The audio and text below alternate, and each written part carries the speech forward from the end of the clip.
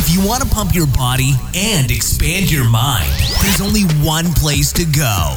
Mind Pump. Mind Pump with your hosts, Sal DiStefano, Adam Schafer, and Justin Andrews. In this episode of Mind Pump, we answer fitness and health questions asked by listeners like you. Now, we open the episode with introductory conversation where we talk about current events, non-fitness topics, and about our lives. Here's what we talked about in this episode. We started by talking about space travel. Yeah. Talking about people who want to fly to Mars. Can't wait. Crazy people. Then I talked about a study done on resistance training and volume. They compared three types of volume: low volume training, moderate volume training, and high volume training. Pump up the volume, Sal. And then they looked at the results to see who built the most muscle. You're going to have to listen to the episode to find out the results. Then there was another study I brought up on training to failure. Failure is when you lift a weight until you can't lift it anymore. Does that get you better results than stopping before that? Again, listen to the episode to find out the results of that study. Then we talked about using a sauna to fight sickness. Now, this is a very interesting one. Using a sauna temporarily increases your core temperature, simulating a fever, stimulating your immune system. Yes, there are studies that show that this actually may work. Simulating and stimulating. Now, Adam likes to use Mind Pump sauna. We have a sauna it's a Sanctuary Y Jacuzzi infrared sauna. It's made by Clearlight Infrared. It's phenomenal, and they are one of our sponsors. So if you want to get a sauna like the one we use here at Mind Pump and you want to get those benefits, here's what you do. Go to infraredsauna.com/Mind Pump to look at those Clearlight Infrared saunas. You get up to $600 off when you mention Mind Pump. So when you get on there, tell them, hey, I heard about this place through Mind Pump. Then we talked about low vitamin D levels during the winter. A lot of people's vitamin D levels drop during the winter because of less sunlight. It's depressing, Sal. And some researchers think that may be why we have a flu season to begin with. So supplementing with vitamin D may be beneficial for a lot of people. But here's the thing. If your vitamin D levels are already high, supplementing with vitamin D won't do you any benefit. In fact, may actually do you harm. So how do you know if you need to supplement with vitamin D to get your immune system to be stronger, and so that you're not at a deficiency? You can test your vitamin D levels at home. Everlywell is an at-home test kit company that sends tests to your door. Very inexpensive, no doctor's prescription required. And yes, we have a hookup for you. Go to everlywell.com. That's EVERLY well, WELL.com, and use the code MindPump and get 15% off any tests on the whole site. Then I brought up the side effects of statins. These are cholesterol-lowering drugs that have some mental side effects in people. Then we talked about how the box office raked in $11 billion. It's a massive year. We talked about Pokemon Go and worldwide, how that's getting close to reaching $1 billion. Apparently it still exists. In sales. And then I brought up a video I saw on kids and how to help them deal with their feelings. That was a cool discussion. Then we got into answering the questions. The first question, this person's doing stomach vacuums for the first time, getting great results in a smaller midsection. And stomach vacuums, that's a forgotten exercise. It's bodybuilders used to do that back in the day. Nobody really does those anymore. Doesn't actually involve a vacuum. It doesn't involve vacuuming the house. But they're asking, look, are there any other exercises that people did way back in the day that we forgot about that have amazing results? So we talk about some of our favorite forgotten exercises in that part of the episode. Next question, this person's a hard gainer. They've downloaded our hard gainer guide, but they're having trouble getting enough calories. And they asked if getting a weight gainer from a company like Legion, Legion's a company we work with, by the way, if that is going to be valuable. So we talk about how to eat more food, strategies to increase your appetite, workouts that help you build muscle. And if you do want to go the weight gainer route, Legion is it's a great company, and we have a discount. Go to buylegion.com/mindpump. Use the code MindPump at checkout for 20% off your first order, or if you're a current Legion consumer, you'll get double rewards points. The next question was, what is the minimum macro calorie intake that you would like to see somebody at before they start to cut? So when you're trying to get leaner, you have to reduce your calories, but we always recommend people get their calories up to a certain point. In other words, get your metabolism fast before you start to cut so you have room to go. So we give the numbers that we like to see people at before we start to do that. And the final question, this person can only work out in the morning and at the evening, but they have their best workouts in the midday. What kind of tips do we have for them to help them improve the productivity of their morning or late evening workouts? Also, this month, MAPS HIT is 50% off. Now, HIT is an acronym. It stands for High Intensity Interval Training. HIT training has been shown in studies to burn more body fat in shorter periods of time. In other words, a 20-minute HIT session can burn as much body fat as a 40 to 50-minute traditional cardio or workout session. So it's shorter time, great fat burning effect. The problem is most HIT workouts are designed poorly. They dramatically increase risk of injury, or they're just crappy workouts that don't produce great results. So we created MAPS HIT. It's a full workout based around high-intensity interval training. We included it with 3 levels, beginner, intermediate, and advanced. So it's suitable for a lot of different people. And it's got everything in there. It's got your workout demos, your exercise demos, blueprints. So you don't have to do any of the work. You just go in there, follow the program at the gym or at home if you have dumbbells and a barbell for excellent results. So that program's half off. Here's how you get the discount. Go to mapshit.com. That's MAPSHIIT.com. And use the code HIT50. That's HIIT50, no space, for that discount. Did you hear the billionaire who's paid for the seat to go there To Mars? No. Yeah, to Mars. I think it is. I just read. So he's already like invested with. I think it's Elon. Like that. If and when we can do this, I want a. So he's a round trip or whatever there, and he's going to do. There's no round trip. Yeah, to there's Mars. no coming back. There's a reality show that he's about to do about finding his partner. Like he's going to do like a bachelor because he's looking for a girl to take to Mars. Yeah, and he's a billionaire. Wow. Yeah, I fucking read it this morning. Okay. Yeah. You guys know what a self-selection bias is, right? So like they'll run a study. And Meet the women who are going to Mars, 13 new astronauts. Okay, let me show you. So they'll run a study, but because of the study itself, automatically you get a bias of who will do the study. Yeah. Okay, so you're about to fly to Mars, which will probably take years, and you're not going to come back. No. What kind of group of women do you think would want to go with you? Yeah. Crazy. Yeah. Real psychotic. Yeah. I want to get off Earth. Yeah. It's like the kind that wear Depends diapers just to follow you. I don't know. The ones that want super fucking stardom, right? That care about being famous, because you're going to be famous forever, right? You'll go down as the...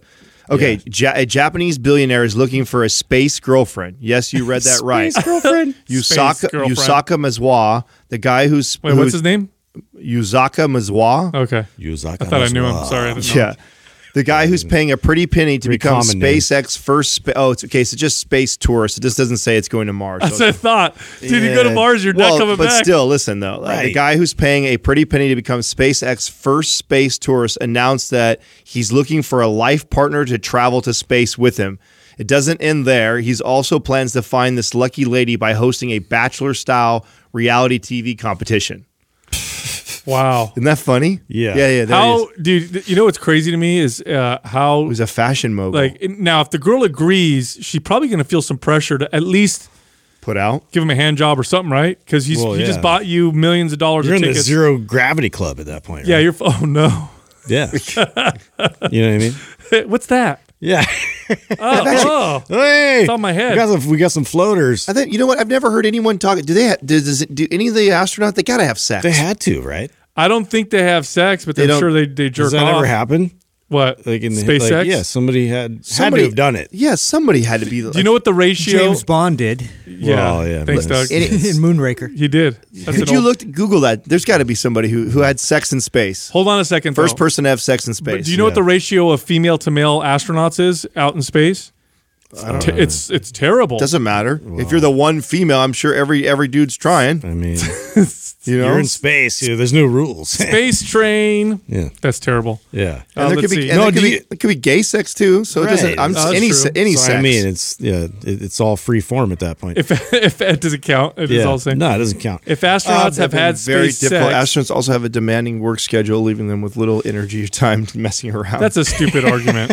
That is stupid. That's a stupid argument. Did you see though? They are trying to like actually build a kind of a hotel, like in space. Like they're trying to work their way so it's like a tourist thing. They fly up there, they stay a night up there, in space. Like I don't know if it's in the atmosphere or like just outside it or what, but they're already working on this. Dude, Space hotel. I would do cool. that. But do you know that That actually is really cool. You guys know I would it's- do that. Do you guys know it's dangerous to stay in zero gravity for too long?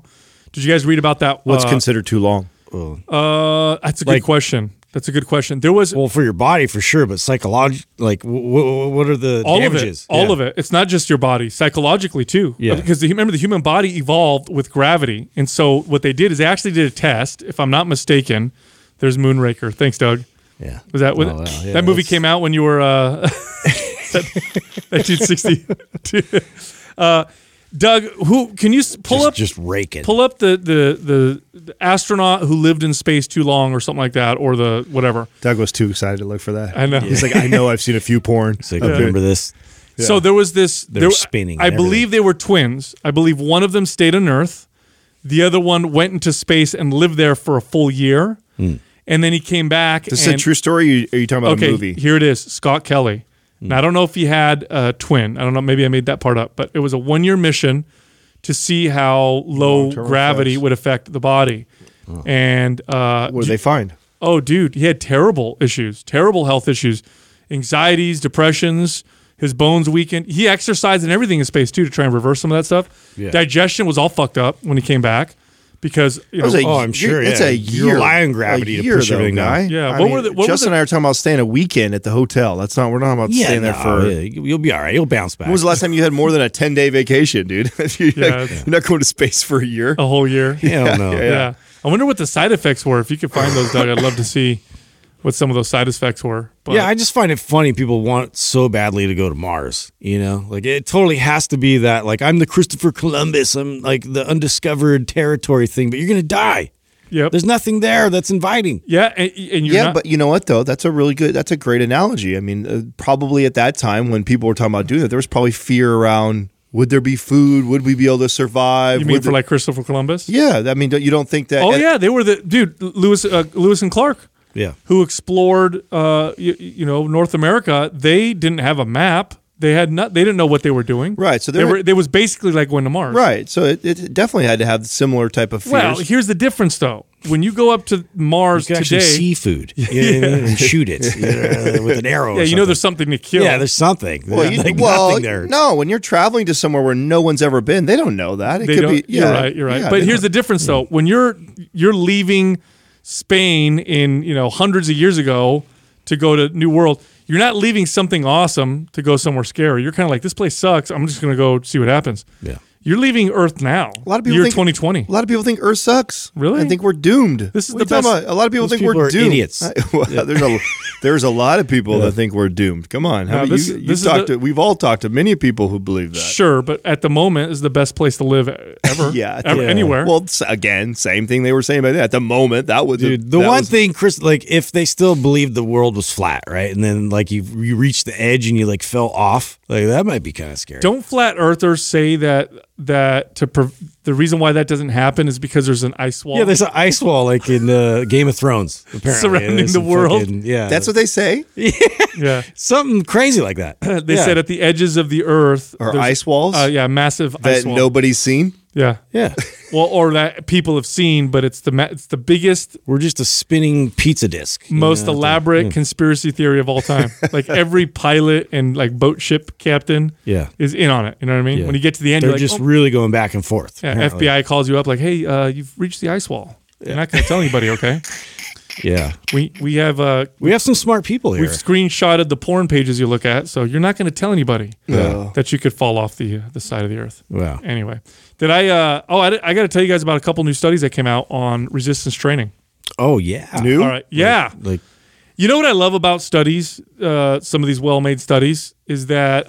Well, you know what? I'm going to read you guys the study, and then I want to hear what you guys think the results are. Okay. These rats are people. No, these are people. This is a Okay. resistance training.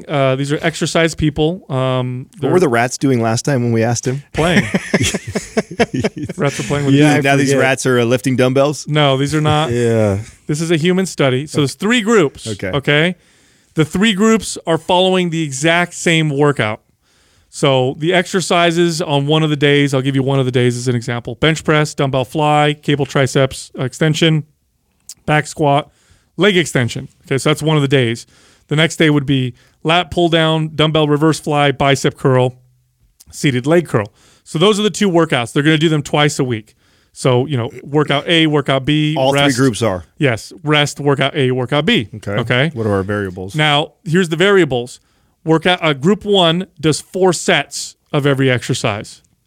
Group 2 does 6 sets of every exercise. Group 3 does 8 sets of every exercise. They trained with a relatively high intensity, so apparently everything was good. Which group Oh, interesting. do you think had the most gains? Now let's count that for a second. Yeah, that's you got to pay attention. That's 8. You got 16. But remember, the body parts are only being worked twice a week. Twice a week, but some exercises there's dual things. You had didn't I hear chest fly with bench press? Yeah, a little bit, but mainly it's like one body part twice a week. But you're right. So and if you have someone doing 8, that's 16, potentially 16 to 32 sets on it. My guess with just that information alone, I'm going to guess the one in the middle. Close. Got the best result. Close. It was actually the higher volume. The highest volume did. The highest volume Now, group. okay, in how short of a study too? Well, that's a good question. I should pull up how long that study was, but it's 2018 study, which is pretty cool. And I should say this: the groups were intermediately trained, so they were not beginners. So they did have some experience lifting weights. Okay. But the higher volume group built muscle. And if you think about it, when you look at it on paper, Adam, it's not a ton of volume. If you really think about it, it's a decent amount of volume, but not a ton. But it was superior. The middle volume group did better than the lowest volume group. So volume definitely makes a big difference. Well, I've been making that case for some time on this podcast. I know. That measuring that is one of the single best things that somebody. And here's the thing that I find interesting about measuring volume is just your behaviors. What ends up happening if you don't track it and you've never tracked before, and then you begin tracking. One of the things that you start to realize really quick is that you have these natural ebb and flows where you're higher one week, lower the next week. And then, over the course of 1 month or 3 months, many people that are stuck in plateaus kind of average the same amount of volume week to week, even though they may have a high week for 2 weeks in a row and then like a moderate to low. But when you look at it as a whole over the course of 2 or 3 months, you kind of find this homeostasis for volume, and you just kind of hover around there. Yes, you change exercises, maybe you switch programming up, maybe higher intense days, these days, but overall, you kind of hover around the same. And the single best thing when I was competing to like guarantee, change and growth in my physique was gradual, increased volume week over week over week, and just a little bit, and being very methodical about that. I'm going to start off with the least amount of work to a most amount of change, and then every week I'm going to make sure I give a little bit more volume. Now you said the intensity was pretty much shared in each group, same. Like the same efforts exerted. It says they went to failure. Now here's the thing, though. Studies, when they go to failure, it's basically when form breaks down. So they don't treat failure the same way people in gyms tend to treat failure.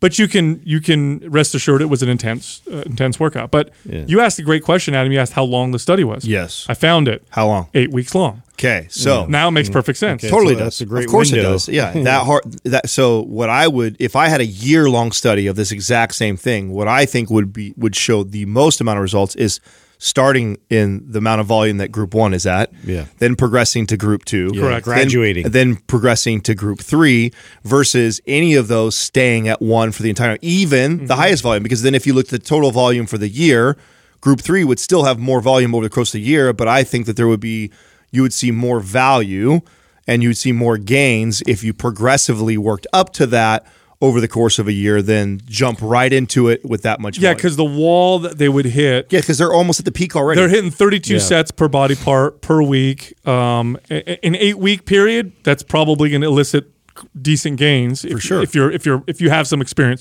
a beginner is going to probably overtrain right away.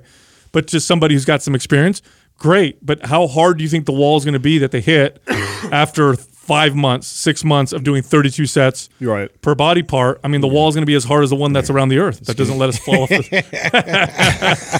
Yeah, that thing's holding strong. Doesn't fall. Yeah. All right, so I have another study on training failure. So this is on lifting to failure, and this one involved experienced lifters. So these were lifters who had a decent amount of experience. It was around, on average, 8 years of experience lifting 3 times a week. So they're big dudes who've been working out for a little while. Now, they both did workouts. The only difference between the two was one group took their every single set to real failure, and the other group stopped just short of failure. Who do you think got the best progress? Over what's the length of study? I'm going to find the study for you because I got to find that. Well, you're going to run into the exact same problem again. If it's in a short 8 week or less window, the people that went to failure every single time are going to probably see the most results. But if we stretch that over the course of months, 3 months, 6 months, and beyond, I would speculate the group that came short to failure. Now I can't find. I'm trying to look how long it was, but typically these studies are done for 8 to for 2 to 3 months type of deal. So I'm going to assume that's what it was. But going to failure resulted in less gains. Oh, and less strength. even. It did. Wow, even in a short period. Well, dude, that's interesting. I mean, consider this: going to failure. Sometimes, and even bodybuilders like Dorian Yates talked about this. Going to hard failure sometimes is more intense for people who know how to work out oftentimes than for beginners, because when you're experienced, you can push your body, right? Yeah. And you're going to failure in every single set. That's just another study to study the support what we talk about, which is going to failure is just. It's too much intensity most of the time for most people, even if you're experienced. Sometimes you're pushing especially, outside your ability. Totally, absolutely, totally. Yeah, that makes a lot of sense. Yeah. Anyway, I saw you in the sauna yesterday, Adam. Was it to get your cold? Yeah, I mean, I haven't worked out now for over 2 weeks. I have intentions of either today or tomorrow being the day one. I've been kind of waiting until I completely recover. I was actually doing. I had a bunch of calls that I had to make with partners and stuff like that. I was doing. You're doing all your calls in the sauna. Yeah, now. well, because the infrared, this one, like you can. It won't melt your phone. Yeah, no. It's so you could. I could totally multitask and do that. And I know, obviously, ideally, I'm in there doing like meditation and relaxing and stretching. But honestly, I was going in there more because I wasn't feeling good and kind of sweating it out. Dude, and I always feel way better afterwards. So I feel so bad now because I used to. I used to point people in the wrong direction. When I would manage gyms, I would have members come in and ask me about the sauna, and they would say things like, "Oh, when I'm sick, I can come in here and just kind of sweat it out." I've always heard that, right? And I'd be like, "No, it doesn't do that. It doesn't help you get better faster. That's a myth or whatever. It just feels good." Or I used to push people away from it. Well, it turns out I was totally wrong, and it really goes back to how your body reacts when it has an infection. What happens when you're sick and you have an infection? You get a fever. Your core temperature rises. You get a fever. And this is common among a lot of animals. Even cold-blooded animals, when they get ill, they move to warmer places to warm their bodies up. And scientists now know why that happens. Now, first off, your body temperature going up slows down the replication of the virus or bacteria. So it actually kind of prevents the bacteria and virus from replicating quickly. But it does other things. It actually activates immune cells and creates conditions that are more favorable for immune cells to travel through blood vessels and do what they're supposed to do. So they've done studies on animals where they don't even give them an infection.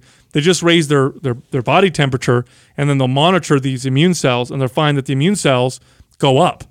So just the heat alone boosts your immune system, Stimulates your defense systems. Right. It's like a fake fever, if you will.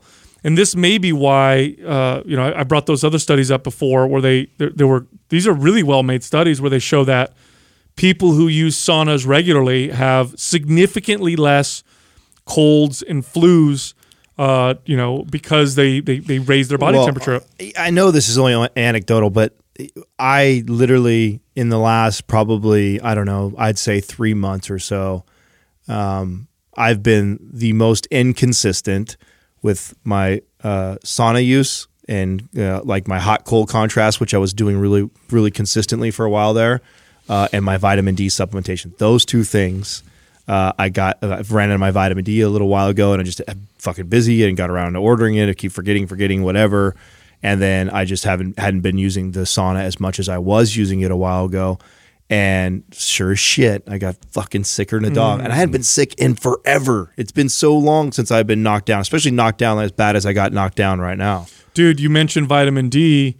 Some researchers think that that's the reason why there's a flu season to begin with. Because you wonder, like, because of the deficiency. Yeah, like, because it's kind of weird, right? Why? And in the past, they would say things like, "Oh, we're closer together, we're indoors, so we're spreading disease more, or whatever."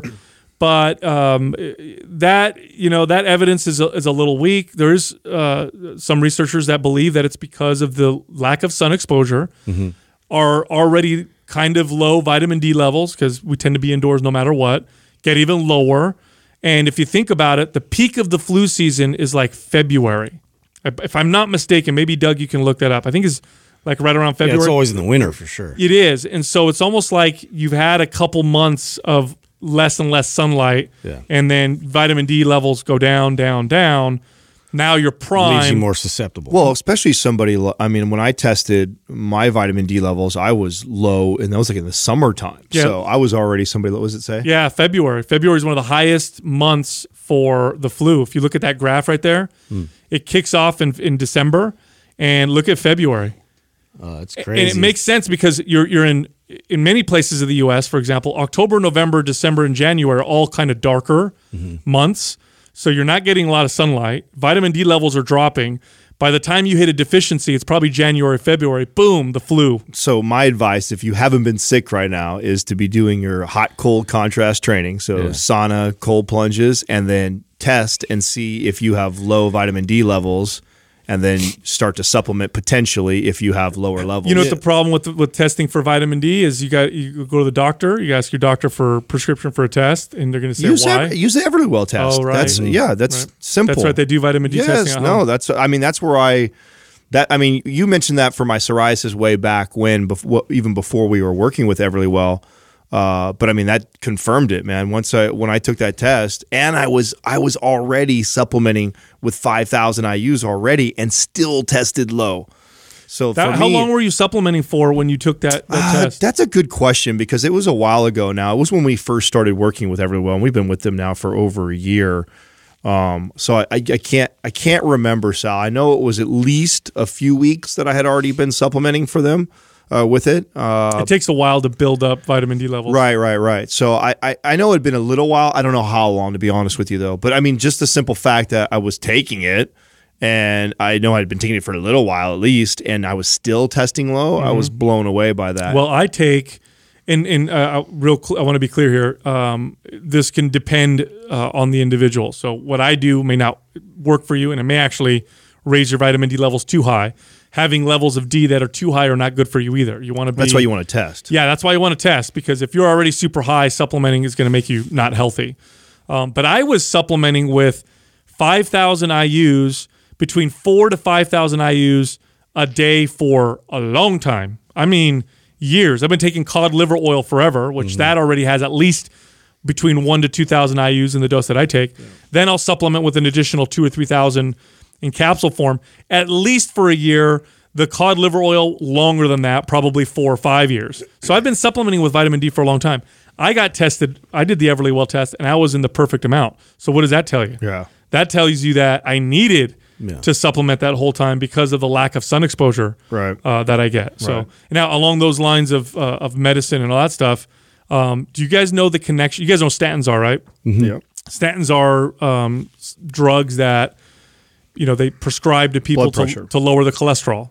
It's to lower cholesterol. I thought statin was blood pressure too. No, blood pressures are like I think like calcium channel blockers and stuff like that. But is that right? Beta blockers. Beta blockers are to regulate heart rate, maybe even calcium channel. But anyway, statins prevent the liver from producing as much cholesterol as it normally would, and so it lowers your cholesterol levels. And it does so reliably and very effectively. They're some of the most popular prescribed drugs. They keep lowering the the threshold for when you need to get prescribed statins, in my opinion, probably to increase the amount of consumers that they can prescribe them to. But anyways, did you guys know the connection between statins and mental health issues like depression and even in some cases changes in personality? No. Yes, and that's actually one of the well-known side effects of taking statins, which I kind of knew, but I didn't know that it was established. I thought maybe it was. Isn't that most depression medications they're finding? It's like it totally changes your behavior on some level. But they're totally different. So antidepressants, the most popular types of antidepressants, work with serotonin in the brain, and what they do is they increase circulating levels of serotonin in the brain through preventing its or reducing the reuptake of it, right? Which makes sense because then what happens? Your body gets adapted to you taking something exogenous, and then you no longer are probably producing it at normal, natural levels anymore. So I would assume that if you're not on it, that's where the depression comes from. Or I think it is, it may help with depression, but we don't completely know the effects that increasing levels of serotonin in the brain will have on the body, and could that change your personality? Well, yeah, changing.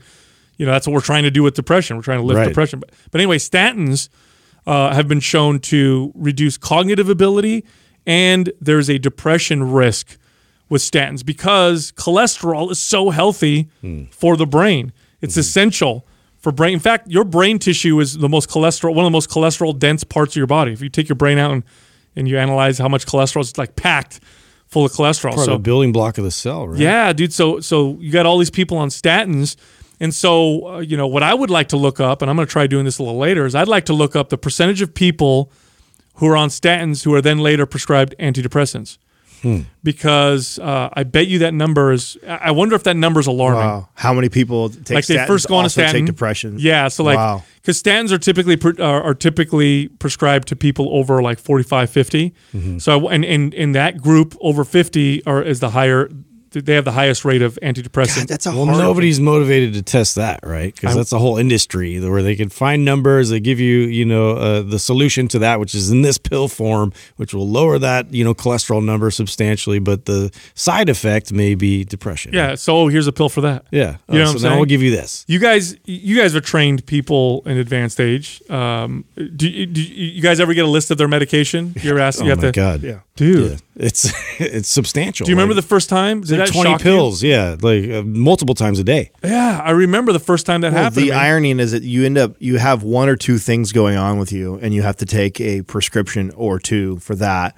But because of that, you end up having to take 3 other prescriptions to counter the side effects of what those are taking. That's how they get to that like 20 pills. I will never forget. There was a woman that I trained. She was 82 years old, and this is when I started to really figure out that I enjoyed training this group of people. So she comes in, wonderful lady, and as part of my, gathering information, I asked her for medications, not because I'm a doctor, but just because I want to look and see if there's anything that contraindicates, certain types of exercise, things I need to look out for. Plus, I would contact the doctor, let them know that I'm training this woman. Is there anything I need to know or whatever? So she brings in this list of medications, and it was 3 pages long. It was she printed it out on her computer. And there were drugs that didn't seem to make sense. So I said, why do you take this laxative? And she's like, I take that one because this other drug makes me constipated. Yeah. Why do you take this anti-anxiety medication? Well, because this other drug tends to make me feel anxious. Why do you take these sleeping pills? Well, ever since I started taking this other drug, I've had trouble sleeping. And I couldn't believe how many of the drugs were there to counter the other half of the drugs. You just become a chemistry experiment. It was insane, the amount of medications that they were on. It was just crazy. And that age group, every time I trained somebody over the age of 65, they'd bring me a list of their medication. It was always at least one, usually 3 or more. Wow. That was the more often than not. No, we have to bring something up that anytime that we're wrong, we always shed light on it, right? It's not often. Were we wrong or were you wrong? It's not often. It's known to happen occasionally. I think was I wrong? I think. No, you're looking at me. Yeah. What did I do? I definitely. I'm pretty sure that we were all. Could have been me. I think we were all in agreement on this, and that was in. We were taught. We always talk a lot about streaming services. We talk about Netflix and Disney Plus and all that shit, and one of the our expertise. right. Well, yeah, right. Yeah, absolutely. Not. This is why we're wrong, right? This is not our expertise. We do much We better. just throw fucking spaghetti on the Much wall. better at predicting shit in the fitness space, right? So we should stay in our lane. But we like to have fun and speculate on other but that's no fun. other We gotta industries. And one of the things speculate. that we speculated on was like the box offices, like movie theaters. And I was reading actually an article this morning that said that this is the fifth year in a row of them doing $11 billion in box office in just the U.S. So worldwide. they're doing better than we thought. What they are is they're maintaining, right? So they're not losing. I think we predicted that. Well, I'm glad we're wrong on that. It's only a matter of time that they would be closing down, and we were talking about all the ways they were pivoting by showing football and MMA fights now and there, and now everybody has the luxury seats and they're serving food. So it's not dying; it's maintaining. So it's interesting to me that it's still producing that kind of revenue. I think That's great. Well, look at the movies that they're producing that are making all the money. They're all superhero films and fantasy type films. Yeah. It's funny because a lot of the Hollywood like directors out there talk a lot of shit about that. They're like, "Oh, it's just none of it is art anymore. It's all like theme park movies." Yep. And it's like, yeah, okay, you could make that argument for sure, but people fucking love it. It's like again, like this is one of those things. It's like give people what they really want or challenge them. And we haven't seen a lot of movies out there that challenge people. Well before any streaming came along or anything like that. But I used to. I don't know if you guys are the same way.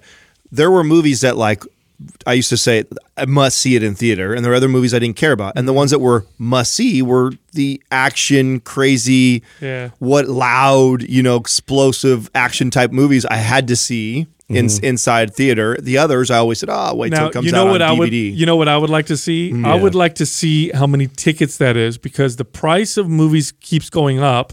So what if the revenue is big and flat because they're not selling more tickets, they're just selling more expensive tickets? Oh yeah, that's smart business pivot, right? Sure. It's like we're gonna get less traffic. That's a fact. There's more people staying home and streaming, but how do we not die as an industry? Okay, let's find clever ways to increase the dollar amount per person by including packages and higher price point because we are offering different services, and that's exactly what they've done. At the end of the day, that's what makes a very good industry, is that they have found a way to handle this new onslaught of a generation of people that don't go to movies because they'd rather stream at home and stay in Netflix and chill, and they still have managed to maintain. Now, you know what? It may be novel too right now, the streaming, because it's so convenient and everything's at your house, but it's a totally different experience when you go to the theater. Right. Everybody's there laughing. Like you kind of react based off of everybody else's feeling. It's like this group feeling,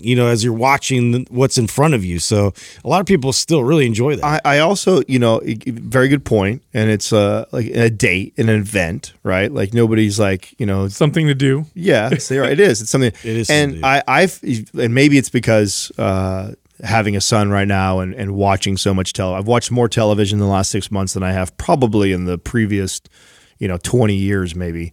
And I feel disgusting sometimes after a while. I really do. Just never left your house. I really do. Like it's a problem. A series like gets me, right. It sucks me in, and then I binge it. And then I look at the clock and I'm like, holy shit! Like I've watched just sat here all day. Yeah, the whole 5 hours, like 5 hours glued to like the same fucking show, and I feel dirty. Yeah. Yeah, I feel dirty afterwards.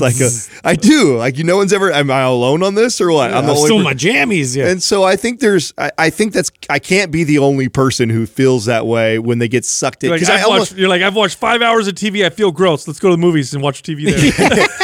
Let's go do something productive. Well, what I think we may see, and this was to Justin's point, that it's the streaming thing at home is still novel, right? It's still novel. It's competitive more and more.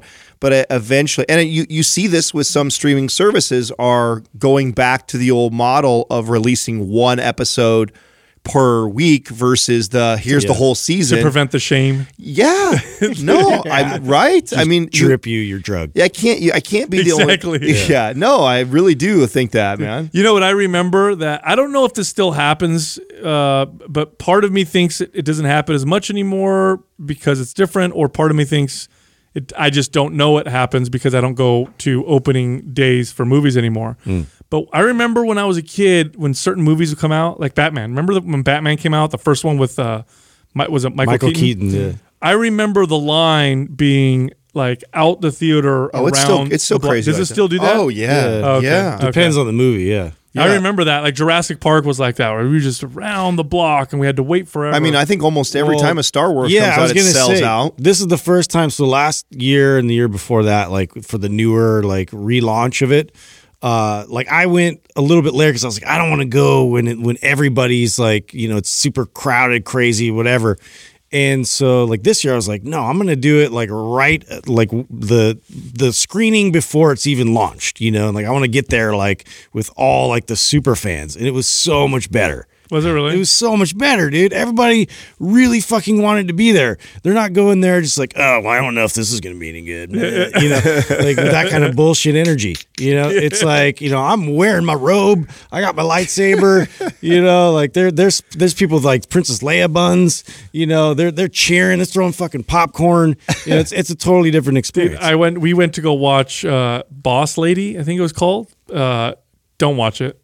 Boss Lady? Terrible Is that movie. recent? Yes, dude. Is it a cartoon? Or No, it's a movie. I don't know if it's called Boss Lady or The Big Boss. It's with Salma Hayek plays this like CEO of this makeup company. It's supposed to be a comedy. You get roped into watching some interesting movies. You know why though? Yeah. Because I'll go to any movie. I love the movies. I love sitting in the theater and chilling or whatever. Like listening to Enya when you work out. Yeah. the Notebook. It's right around the Hey, corner. along the lines of more things we were wrong at, right? Everything I was reading this morning, I swear, I was like, fuck, we were wrong there again. We talked maybe like 6 months ago about Pokemon Go and how it was a one-hit wonder. It exploded, and then we never heard about it again. Wrong. It made $894 million in 2019, which was more than their launch. What? So it's bigger. It was bigger. Is that because of worldwide sales? I guess It has to be. and all the probably. I'm sure you have all the stuff that they made off of it. Like I'm Yeah. sure there's coloring books and toys and all kinds of other bullshit around it. So, but man, $894 million in 2019. It's still That's so a viable business. That's crazy. Yeah, it just like came and went. Like I've for a while there, you almost saw kids out there everywhere with their phone, just like kind of scanning areas. I remember it became a problem because like people were walking into different like parts of like private land where they weren't supposed to be, and people were like getting in trouble because they were trespassing. No, and all stuff. it would be really interesting to see. I don't know where. It's got to be worldwide sales. That's what I think. Yeah, worldwide. I think Chinese kids started doing it. Seriously. I thought they were first. Weren't they first and we were second? they? I thought so. I don't remember, to be honest. Maybe Japanese. But I mean, Chinese. but here's the thing. I mean, I'm sure continued app sales and people, whenever we saw it, I guarantee we weren't the last country to get on board. So I'm sure it got other countries adopted later on, and that probably drove a lot. And then what all of these things do, like surprising, it becomes a big, like a good example of this is, you guys remember, I know, well, maybe you guys don't because you guys don't have young enough kids anymore, but the shark to do. Baby Shark. Yeah, the Baby Shark or whatever. I mean, that was. Are you showing your son that? He hasn't seen it. Oh no, he has seen it. I think. I like how you said do. Yeah, shark. Don't do it. Don't do it. Don't do it. But that we'll lose every listener. listener. I mean, what a phenomenon that becomes, right? It blows up first on something like YouTube, and I think it's like one of the few videos I think that's even in the like either hundreds of millions or billion views. It's crazy on how many views. But from that, I mean, they have now. If you go to like Target or any of the toy stores, they have a whole line of products around that, and now there's all these different sequels to it. It's They're insane. selling doo-doo sharks. Oh, look at there's the Pokemon. Oh, there you go. By the way, Sharks. that movie was called Like a Boss that you should not watch. So there you go. Okay. So what does that say there, Doug? It looks like Asia Pacific. Yeah, Asia Pacific is definitely the biggest user of Pokemon. Now, does that include Asia Pacific? Is that what shocking? Does that include? So that's Japan. Does that include China? No. I would say so. Interesting how it continued to dramatically climb. So the U.S. it looked like it flattened out a little bit or grew a little bit, but not big. Still growing. Bro, U.S. went from first year launch 27 to 67. It's still 3x. Yeah, but I'm looking at the previous year went from 60 to 67. So not a, but look at Asia Pacific. Yeah, that went last year gangbusters. 240 was at 5, 240 to 300. I mean, look at that growth right And there. is this just the app, Doug, that you're looking at? Yes. Right. So I mean, who knows what they did revenue on other revenue streams? That's too. number of active users of Pokemon Go worldwide. So combined, that looks like you're looking at over 500 million people playing. Dude, one here's game. another viral thing I just don't understand. So I know, like, I don't know if it's in Japan, Korea, or China. Like, there's this whole like proper way to eat. Like, it's not like I've talked about this. you can talk about where they just get really super messy and just like slap their face with. Eat weird, huge bowls of food, and they smack their lips. And there's But they're like eating normal, and then all of a sudden they're like, and just like slapping all over their face. there's a name for it. There's a name. Yeah. What's it called? Do you know what it's called? You bring it up and you don't know the name of it. I don't Shame know on you. that. I Like, brought you've it never up. done that. You fucking hypocrite. I brought. only one of us actually read it. Has a note to read. Yeah, No, we I- need somebody to know it. I man. did. I talked. It's like some of the most viral YouTube videos are these videos, and Yeah. it sucked me in. That's just mind blowing to me. Where they just eat loud and it records the sounds of their. Yeah, they slurp it in, and it's just like all over the face. So there's a actual phobia against mouth noises. Forgot the name of it, but Jessica has it to a small degree, which I feel bad for her because she's with this guy. Yeah, no, You know what I mean? I'm the same way too. Like I get, it's hard for me when someone's Yeah. smacking their lips like crazy. Dude, Yeah. I was watching this video on raising kids, and I thought this was a really fascinating thing to kind of bring up. And first, it shows this little kid who's freaking out because I forgot, they think they didn't have their blanket or something. And so mom and dad are just there, letting the kid freak out, hugging them when they want to hug, kind of making sure that they don't hurt themselves as they lose their temper or whatever. And you're watching this video, and after about a few minutes, I think it was like 3 minutes of this kid screaming, the kid puts their thumb in their mouth, walks over to dad, and gives him a hug. And so then the video talks about how to handle your kids and their strong feelings. And they said one of the worst things you could do to a kid is make them feel bad for having their feelings or not feeling accepted. So like your kid gets real angry and you're like, hey, you can't get angry in this house, go in your room, or don't cry, whatever. They said that actually doesn't help a kid evolve the way that they feel things. They said what you should do is allow your kid to feel and acknowledge it. I can see that you're sad right now. Of course, don't let them hurt themselves or others. Let them feel it and then discuss with them when they're done. And I've tried this now with my daughter a couple times. Now my daughter's older, she's 10. But she'll get really angry about certain things. And I've tried this a couple times, and it's like a hack. It's like an incredible hack. Yeah. Like I forgot what she got so mad at, but she'll get mad if well, like instead of trying to fix it or like doing something or fix their feelings, right? Right. So I don't remember what it was. She I think with her socks didn't match or something like that. And she got all like, losing her temper. And I'm like, wow, it looks like you're really upset. I can see that. Yeah, my socks. I said, okay. I said, listen, you let me know when you feel better and let me know what you'd like me to do. And so she did. She lost her temper, got really pissed off. Then she got calm and she came to me and she's like, I'll just wear these other socks. Now, had I told her, you're going to wear these other socks, you're going to stop freaking out, Yeah. it would have lasted, 30 minutes. Now I wonder if that works similar to like what I do right now. I mean, Katrina hates this when I do this, but I don't know. I feel like I don't want to raise my emotions. Two, I also don't want to allow him to train me by screaming or crying. So every once in a while, like right now Max is teething, right? So he will throw like he'll just at nighttime. Sometimes he'll just all of a sudden throw this crazy tantrum and he's kicking and screaming, and you could tell he's hurting. He doesn't want to go to bed. All the above, whatever. And normally it's pretty easy.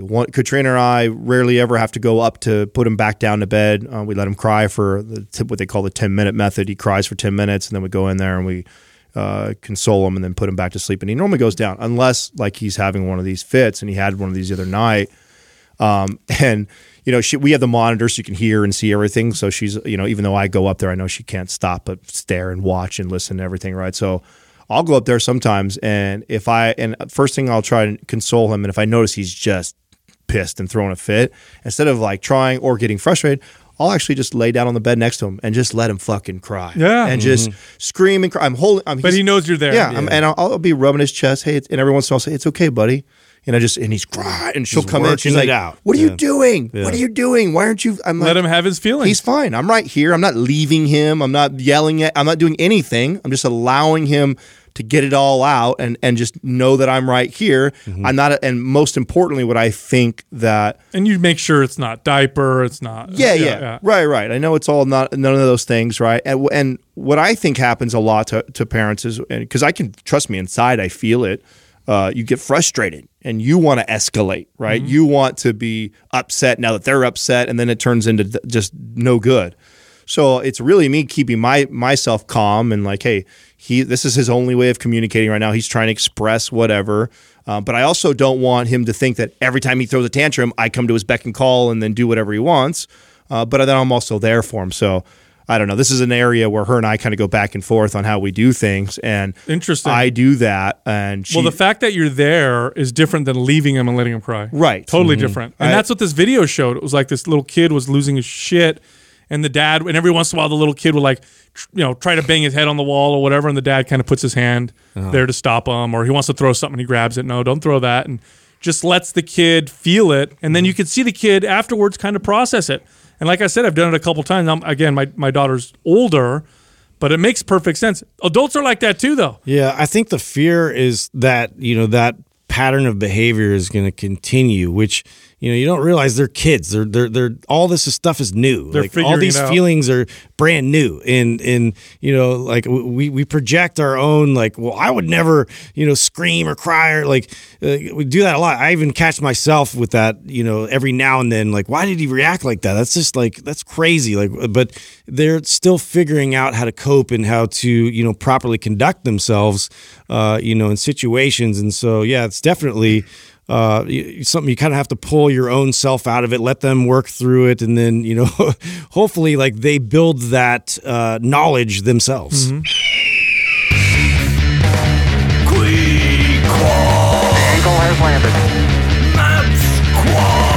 Squad is brought to you by MAPS Anabolic. If you're looking to maximize your overall muscle and strength, MAPS Anabolic is the perfect place to start. With a full 30-day money-back guarantee, there is absolutely zero risk. So what are you waiting for? Go to mindpumpmedia.com and get started today. It's the motherfucking Quad. Eagle has landed. All right, our first question is from Stephen Baldwin. I started doing real Stephen Baldwin? Well, he is a real Stephen Baldwin, but I don't think he's the actor. I started doing daily stomach vacuums for the first time about a month ago and have seen significant results in a short period of time.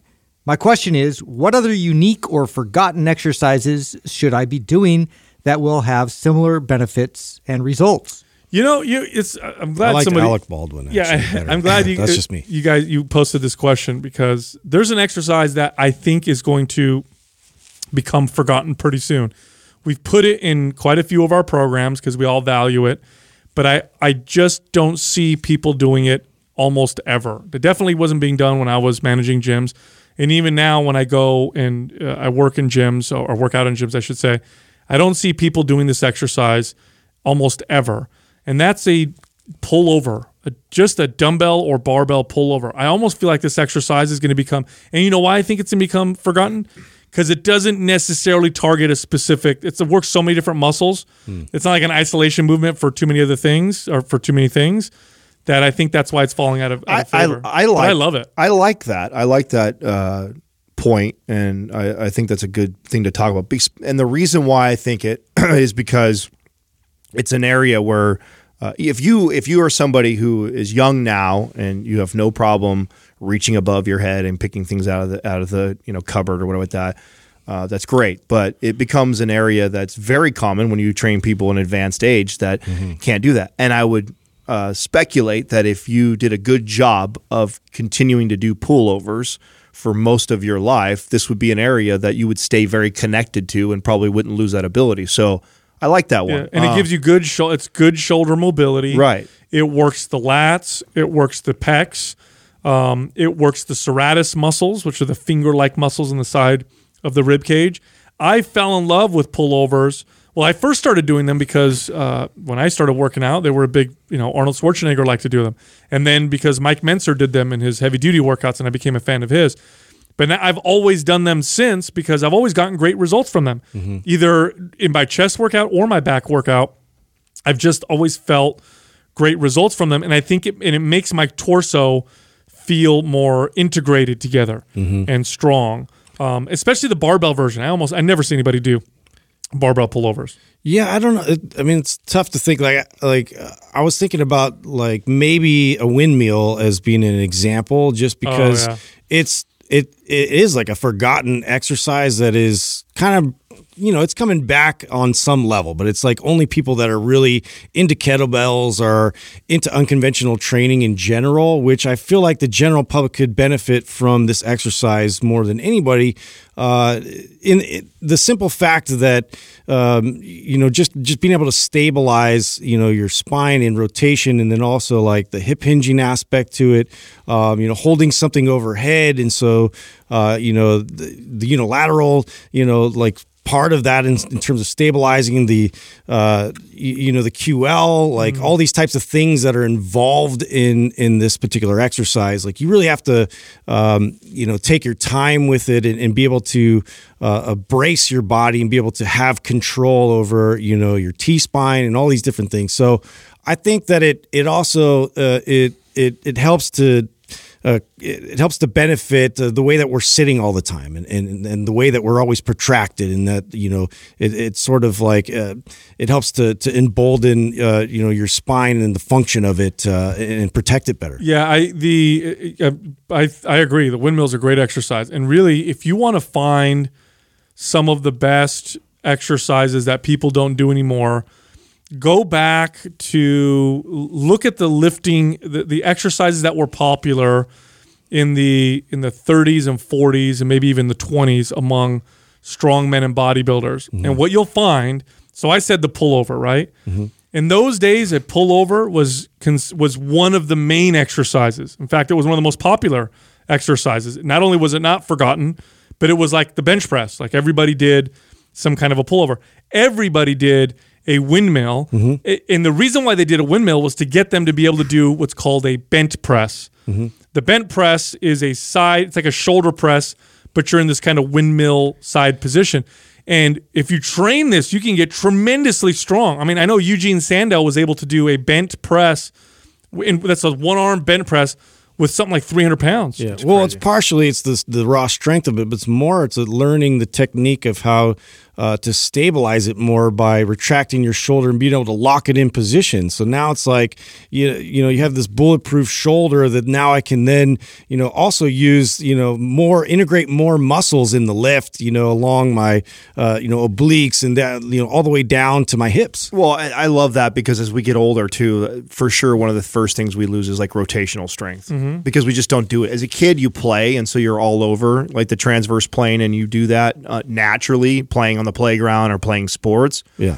But probably one of the first things that people lose is rotational strength, and I love the windmill. I was going to suggest the Turkish get-up. We had a debate, I think, with one of our good friends who's really, really smart about, he cracks on the Turkish get-up. Now, of course, he's young and super, super strong, and hasn't probably dealt with a lot of elderly people.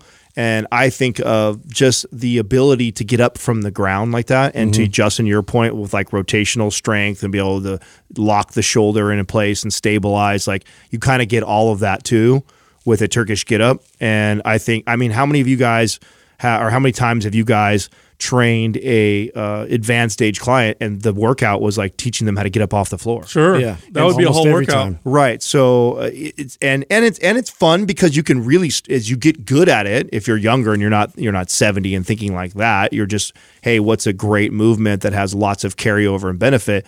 What a fun exercise to progress and get to the point where you're really strong, where you can hold 100+ pounds over your head while you get up off the ground. And man, it's not going to make you have the best, the heaviest bench press or deadlift or squat in the gym, but the overall body control that it takes to do that, and that what that has for overall health carryover and feeling good, man, I love that. Yeah, no, Turkish get-up has a lot of value. I don't know if I'd consider it forgotten just because it was forgotten and then people started doing it, because it was a popular movement among Turkish wrestlers and grapplers. I would and say nobody did it. I would say it's forgotten. You think people stop doing it? When's the last time you saw someone do it in the gym? Well, I'll tell you what, way more now than never than happens. 20 years ago. Well, what's way more? Once every 6 months you see it? Yeah, still. Yeah, right. I mean, Still. once every 6 months for guys who live in a gym to see I needs only to be see done trainers doing it. You know, Yeah. the ones that are, you know, like all about kettlebells and know all this like yeah, it's unconventional very, training. very rare. It needs to be done for sure. But what I mean is 20 years ago, I didn't even know what a Turkish get-up was. Yeah. You know, and I was a trainer. It was something that. Here's another one that I don't see too many people doing. You'll see martial artists do it sometimes, but there's a lot of value for just the average lifter. Now, we used to call them dive bomber push-ups. I'm not sure what other names I there call are them for them. that too, yeah. But these are push-ups on the ground. You take a wider stance, and you lead with your head, and then you kind of scrape your chest and stomach on the floor, and then press your upper body up.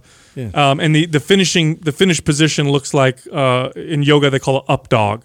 And then you go back to your butt being in the air, and then you do it again. You do what's called they're called they dive used to bombers. actually have like a little wooden handle that like was made. If you look it up, I know they're like trying to bring that back in terms of like some of the old unconventional type tools. And it's literally just a bar that you hold on, and that's the exact movement you do over it. Next question is from That Fly Guy. I'm a hard gainer and have read your hard gainer guide. My issue is still getting enough calories while not eating junk. Would you recommend a weight gainer if it's from a great company like Legion? I feel like this is like one of Mike's guys that works for him. I feel like we got Should I infiltrated. try a weight gainer like this great company Legion makes for you? Yeah. So, Hard Gainer Guide is available it's still available and it's free. So it's basically a guide that helps people who have trouble gaining muscle mass. That's at mindpumpfree.com. Now, here's the thing with eating junk. I know how hard it can be to eat adequate calories to gain muscle when you are somebody who burns a lot of calories, either because you have a fast metabolism or because you have a very active life. I know the struggle. Now, those of you who don't know what that struggle is like, you're listening and you're thinking, oh, I would love that. That's such a awesome problem to have. I wish Grass is always greener on the other side. Yeah, it sucks. It's hard. You're feeding yourself, and you're not putting on muscle, and it's like, I can't eat anymore. So there are certain tricks of the trade that will help you do that. Now, part of that is seeking out hyper-palatable foods. Now, this doesn't mean you eat junk food necessarily, but junk food definitely has more of a place with a hard gainer than it does with someone who's trying to lose weight, because junk food does a very good job of getting you to eat more calories. It's tasty, so it makes you want to eat more. So the kinds of junk food that I like to eat when I was trying to gain that isn't super unhealthy is like I would make my own French fries, and I'd use olive oil, for example, put them in the oven. Hyper-palatable salad. It's salty. I could get my carbs and starches that way. Or I'd make a bowl of rice and put a bunch of soy sauce in there and maybe some butter or something like that. Give me some extra calories. Or cook the rice with bone broth to add the proteins.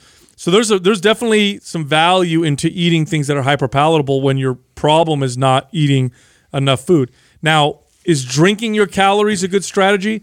Absolutely. Actually, one of the easiest ways to boost your calories when you're struggling and you're hitting what you feel like is your ceiling is to drink your calories along with the stuff that you eat. A weight gainer is one way to do that. You could make your own weight gainer as well. You could use things like whole milk. I prefer that. You know, but here's the thing. Protein sources tend to be an issue. Like, how do you increase the protein content of making your own gainer? Typically, you'd use a protein powder. Unless you want to do what I did a few times, which I only did it a few times because it was gross, which is blend up chicken breast. It's just disgusting. Well, Was that part of the Monster Mash thing, like the vertical diet? No, not in the blender. Okay, That was yeah. terrible. I never had a lot of success with weight gainers. I did all the.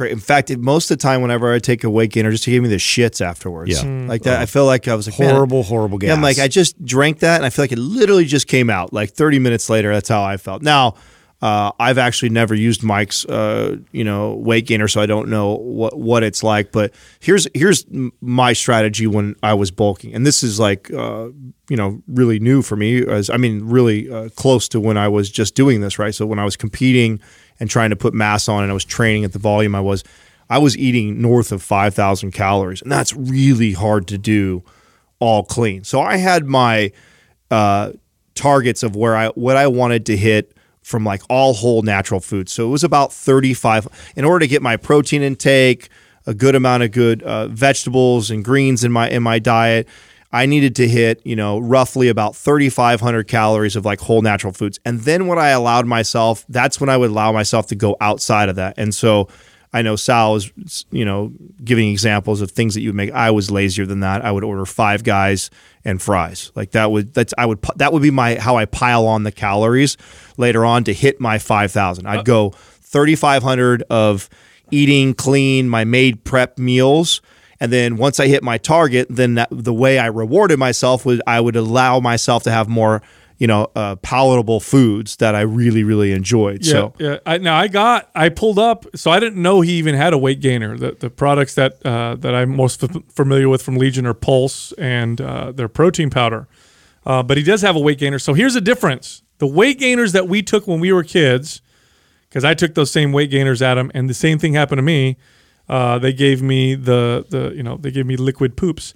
What? How many calories were those weight gainers? Remember? Oh, dude, some of them were like 900 calories, packed full of just sugar and shit. Yeah. Okay, so one serving of his gainer is 370 calories. Okay. Oh wow, it's not even that high. No, it's definitely like a small meal, but and this is why I like Mike. He doesn't make shitty. He's not trying to make shitty products. He's just higher fat, probably. 51 grams of carbs.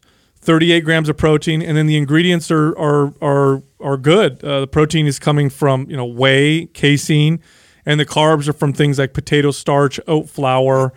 He's putting flaxseed in there and stuff like that. So not a bad choice in terms especially for convenience, because making your own can be different.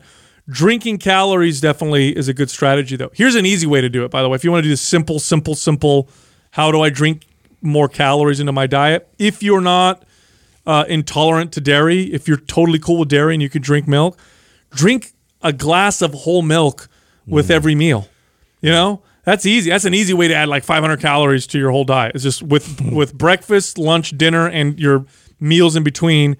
Drink water, and at the end of your meal, take a big glass of whole organic milk. Yeah, I mean, do that. And just drink it. I mean, in the bodybuilder community, this is how we all fall in love with peanut butter, man. That's how so peanut butter is the jam. My homemade shake. Peanut butter is not the jam. It's not peanut butter. Yeah. No, my homemade shake would be a whey, and I used almond milk. I didn't even use. I could have got more calories if I used whole milk, but too much dairy does bother me. I can have some of it, like my whey protein, I can handle, but lots of milk, ice cream. If I'm doing too much dairy, it definitely affects me. So I was using almond milk, which is hardly anything, but man, and whey, which is not a ton of calories. But I've got 2 tablespoons of peanut butter, 1 tablespoon of Nutella. I add in like a quarter cup of egg whites in addition to that, and then I used to take hazelnut ground coffee and then pour that in there and then blend that all up. And man, it ends up being a pretty high calorie shake still, and it's phenomenal. And you throw a banana in there too for an extra 120, 130 calories. Dude, so this is what I did. This was what I did back when and that shake did sound delicious. Here's what I did when I was a kid before I could. This is when I could have milk. I can't do this now. Would totally destroy me. I wouldn't need to anyway. I don't have any issues bulking anymore. I'm older now, and for whatever reason, I can gain weight far easier than when I was a kid. But I did the milk thing, right? The whole milk. So, and I looked up the macros now. Yeah. A 16 ounce, which is a big glass of whole milk, right? 16 ounces. That's 272 calories. Wow. 14 grams of fat, 20 grams of carbs, 14 grams of protein. So you tell me if you add 3 glasses of that with breakfast, lunch, and dinner, you're looking at almost 1,000 calories. Yeah. And it's milk. You know what I'm saying? And it's got protein, fat, and carbs. The problem is some people like you and I can't digest it that well. Yeah. Well, you remember that I think there was like a little thing that was going around for a while. I know there's articles around that we were talking about all the post-workout shakes and talking shit about it. And they were talking about how 1 glass of milk is studies show that it's just as valuable as someone going and buying some. It's like the same macros. Go ahead. Oh, you know what I was thinking of was the whole Rocky thing where like people would start taking like raw eggs. Like I totally fell into that for a while, trying to be as savage as possible and gain as much weight as I could. I would throw like raw eggs and just like every shake and then in my mouth and try to make that work. I did the same thing. But did you actually drink the eggs by themselves? Yeah. Did you ever crack them and drink them? Yeah, I did like 3 to 4. I would like put in a cup and just down the hatch. I did that. What? One time. It's the worst feeling in the world. It's Oh, terrible. so slimy. One more note, though. I want to say this. Yeah, I have something I want to give to this person. Okay. still, So too. sometimes when you're a hard gainer, it's not because you're not eating enough calories. Sometimes your workout sucks. Yeah, that's true. And if you here's the thing. I tell you what. I had this debate with someone a long time. We're like, no, it's just about calories. It's okay. If I gave you anabolic steroids right now and you had no extra calories and you did the same workout, do you think you gained muscle? And they said, well, yeah, you probably would. You gain a little bit of muscle. So there's a lot of signals that tell the body to build muscle. And the main one is your workouts. And if you're not gaining muscle, sometimes it's because your workouts are not effective. Well, a lot of times people are following. I mean, how common is that you're following kind of the same type of a routine? Yep. Yeah, change up the reps or this and that, but people typically kind of gravitate towards like the same type of routines. But I want to give some other really good tips that help me, because this was like a fucking decades. This was a struggle for me. This I'm so glad I didn't know you back then. Yeah, we would have killed ourselves. Oh, I'm sure and I've done it all. Everything from setting alarms in the middle of the night. So the things that worked the best for me later on, after all the things that I tried, I learned that if I ate stuff that was really high calorie, like so a lot of times what happens if you know that you need to have junk food or you need to add more palatable foods in order to hit that calorie intake, I would make the mistake of doing that for lunch. For example, I'd have like a big Quiznos and chips and like a soda or something for lunchtime. Problem with when you eat those really palatable foods like that and you stuff yourself is then you're full for like 4 to 5 hours. And when you're trying to eat 4,000, 5,000 plus calories and you're trying to gain like that and you're struggling, and you eat something that satiates you for that long, you get behind on the calories. You can't. So I learned early on that if I ate leaner, cleaner, whole foods, natural foods early, I found I could eat every 2 hours. So my body digested it fast. I was ready to eat again. And even if I wasn't starving or hungry, I could eat again another good 300-500 calorie meal like every 2 hours. And this is where the every 2 hours thing has value. When you have to try and eat 4,000 calories, dividing that up in just 2 or 3 meals is fucking daunting. But if it's broken up in these like 500 calorie meals every few hours, it's a little bit easier. So that strategy worked really well by eating leaner, cleaner, whole foods throughout the day so I could consistently eat every 2 hours. And then, like I said, if I hit my targets, if I stayed the course, I ate all my meals that I prepared, my reward to myself was, now tonight I'll allow myself to have the burger, or I'd allow things like pizza in the diet, or I'd allow these shakes that have Nutella and peanut butter. I would allow these types of hyper palatable foods to pile on later on to make sure that I hit the caloric intake. That really works. You're right. And you don't want it to backfire either, right? Eating too much junk food, your health starts to go south, your digestion goes south. You can kiss your gains goodbye. So always consider health. You want to gain as healthy as possible because that's going to give you the longest road to good, lean gains. If you do it in an unhealthy way, it's not going to work for very long. And it'll backfire. It can backfire many different ways. It did it to me once. One time I ate a whole bucket of KFC chicken because I was trying to bulk or whatever. Yeah. I can't eat KFC chicken ever again. I eat so much of it, grossed me out. Yeah. And I remember that whole day, I ate nothing else. I didn't eat much the next day because I messed up my digestion. Fat just dripping down your I smelled arms. like chicken. Yeah. The next day, I was sweating. No joke. I've done the same. And people are like, did you just eat KFC? Yeah, Like, dude, there's no shame. I ate it yesterday. Next question is from Catherine B. Fit. What is the minimum macro calorie intake you would like to see an individual at before they enter a cutting phase? What would you consider ideal? This is different from person to person. We can go general, I guess. Yeah, I mean, I think I picked this question when we were going through them because I think it'll create a good discussion. But the truth is, this is very individual, right? But there are some general rules. Like, it'd be very common that I would get a female client that was coming to me that is only, 10 to 20 pounds overweight. And they come to lose weight, and then when I look at their diet, because what happens when they hire a trainer, they seek someone like me out, they've already been trying lots of things on their own, and they've been frustrated, and now they're coming to me. It's like, okay, I'm finally going to pony up the money to invest in a professional to help me. And the unfortunate part is I've got them after they've already fucking yo-yo diet a bunch of time. They've already been restricting calories, and they come to me and they're like, hey, I'm only eating 1,300 calories a day, and I can't lose this last 15 to 20 pounds I'm trying to lose. What do I need to do? And that person, I don't want to cut from there. I like to get most of my female clients above 2,000 calories at least, and that's a very gray generic answer. But I feel that falls in the category of anybody from about 130 pounds all the way up to 200 plus pounds. I want them above 2,000. As a female, I want to get them to where they could eat 2,000 calories, not put on body fat. Even if we're just staying the same, we're not losing any weight, but we're strength training, we're able to consume 2,000 calories and not put body fat on. That's where I want you to be before I start to pull you back. At least that before I pull you back to the other direction. I mean, in an ideal world, I'll use Melissa Wolf as an example, since she was the last real competitor that I coached, and she's only about 120 pounds. I moved her all the way up to 2,700 calories before I brought her back down. So the truth is, the higher I can get somebody's caloric intake up, maintenance calorie intake up before we cut, it just gives us lots more room to work with on the way down. And what it hopefully ends up happening, and like in her case, getting on stage to compete, ripped as shit, and only having to cut down to 1,800 calories, which is a very happy place for a lot of people to be at. So you got to keep that in mind, that wherever you are currently right now, that if you're at a place where you already feel like you're not really eating a ton and you want to start cutting, you're going to land in a place that you're going to feel like you're always restricting, and you don't want to be there. Yeah, the individual aspect of this is really how comfortable are you at the calories that you're going to settle at eventually.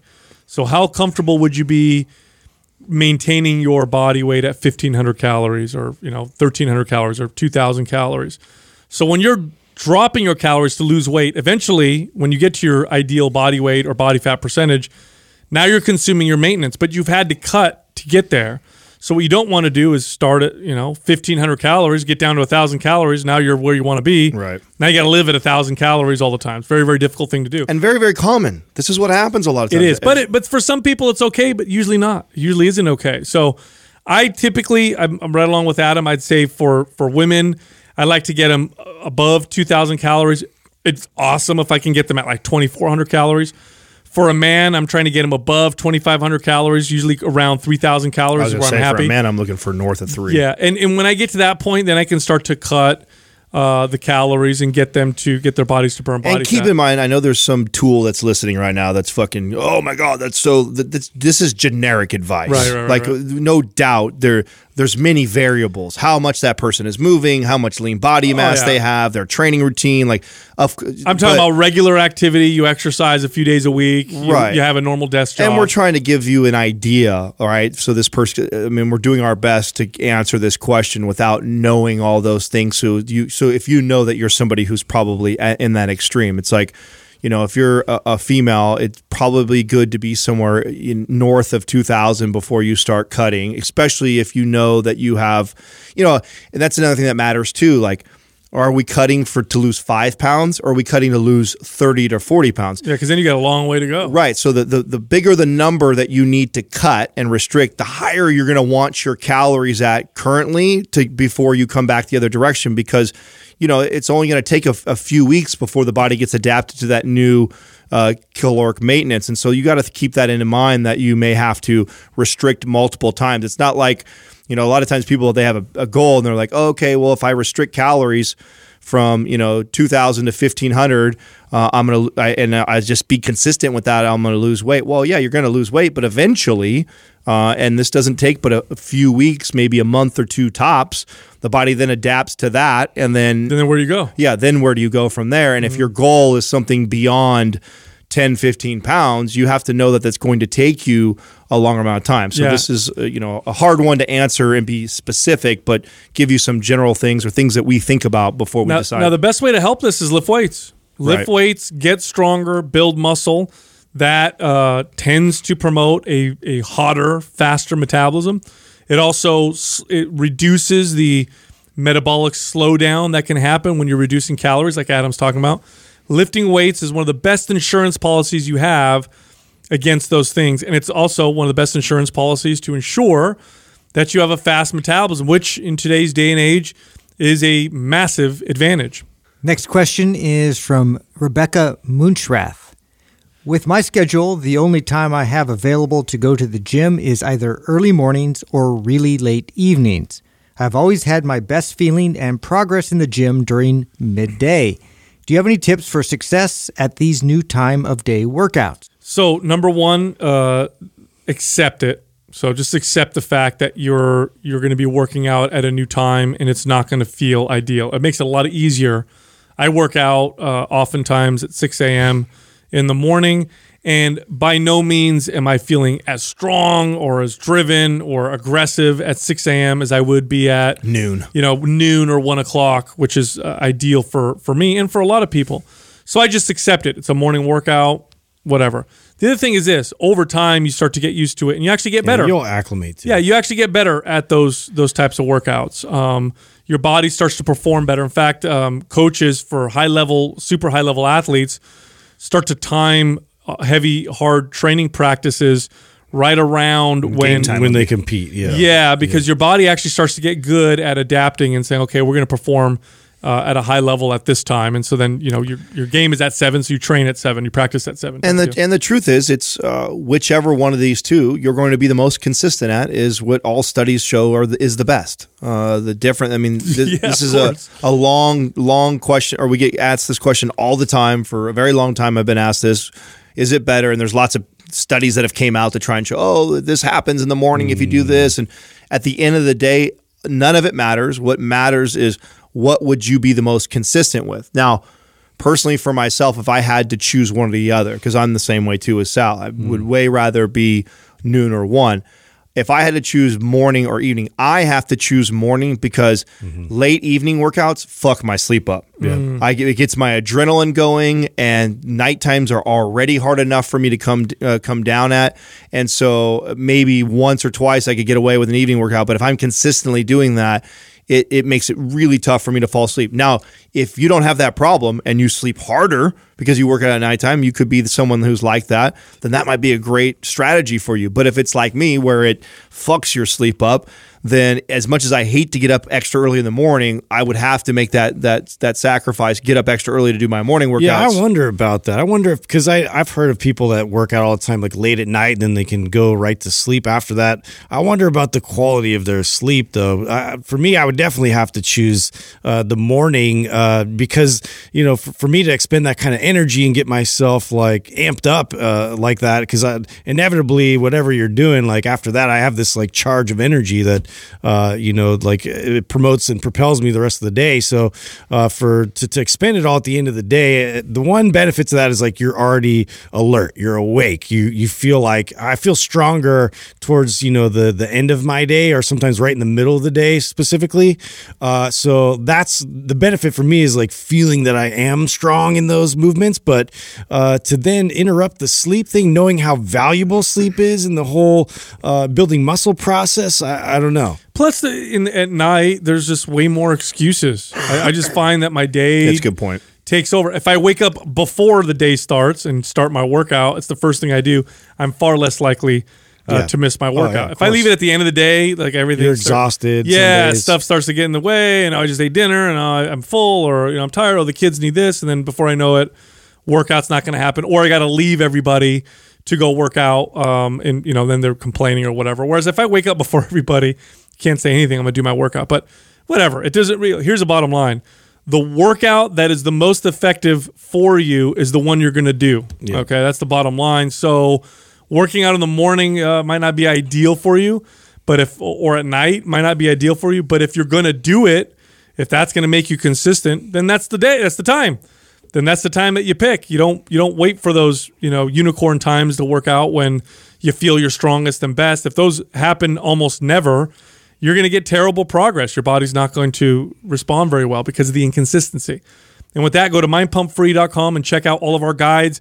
The Hard Gainer guide is there, but we have other guides as well. We have fat loss guides and guides on building your arms or working your midsection. Make sure you go check them out, mindpumpfree.com. You can also find the three of us on Instagram. You can find Justin at Mind Pump Justin, me at Mind Pump Sal, and Adam at Mind Pump Adam. Thank you for listening to Mind Pump. If your goal is to build and shape your body, dramatically improve your health and energy, and maximize your overall performance, check out our discounted RGB Super Bundle at mindpumpmedia.com. The RGB Super Bundle includes MAPS Anabolic, MAPS Performance, and MAPS Aesthetic. 9 months of phased expert exercise programming designed by Sal, Adam, and Justin to systematically transform the way your body looks, feels, and performs. With detailed workout blueprints and over 200 videos, the RGB Super Bundle is like having Sal, Adam, and Justin as your own personal trainers, but at a fraction of the price. The RGB Super Bundle has a full 30-day money-back guarantee, and you can get it now plus other valuable free resources at mindpumpmedia.com. If you enjoy this show, please share the love by leaving us a 5-star rating and review on iTunes and by introducing Mind Pump to your friends and family. We thank you for your support, and until next time, this is Mind Pump.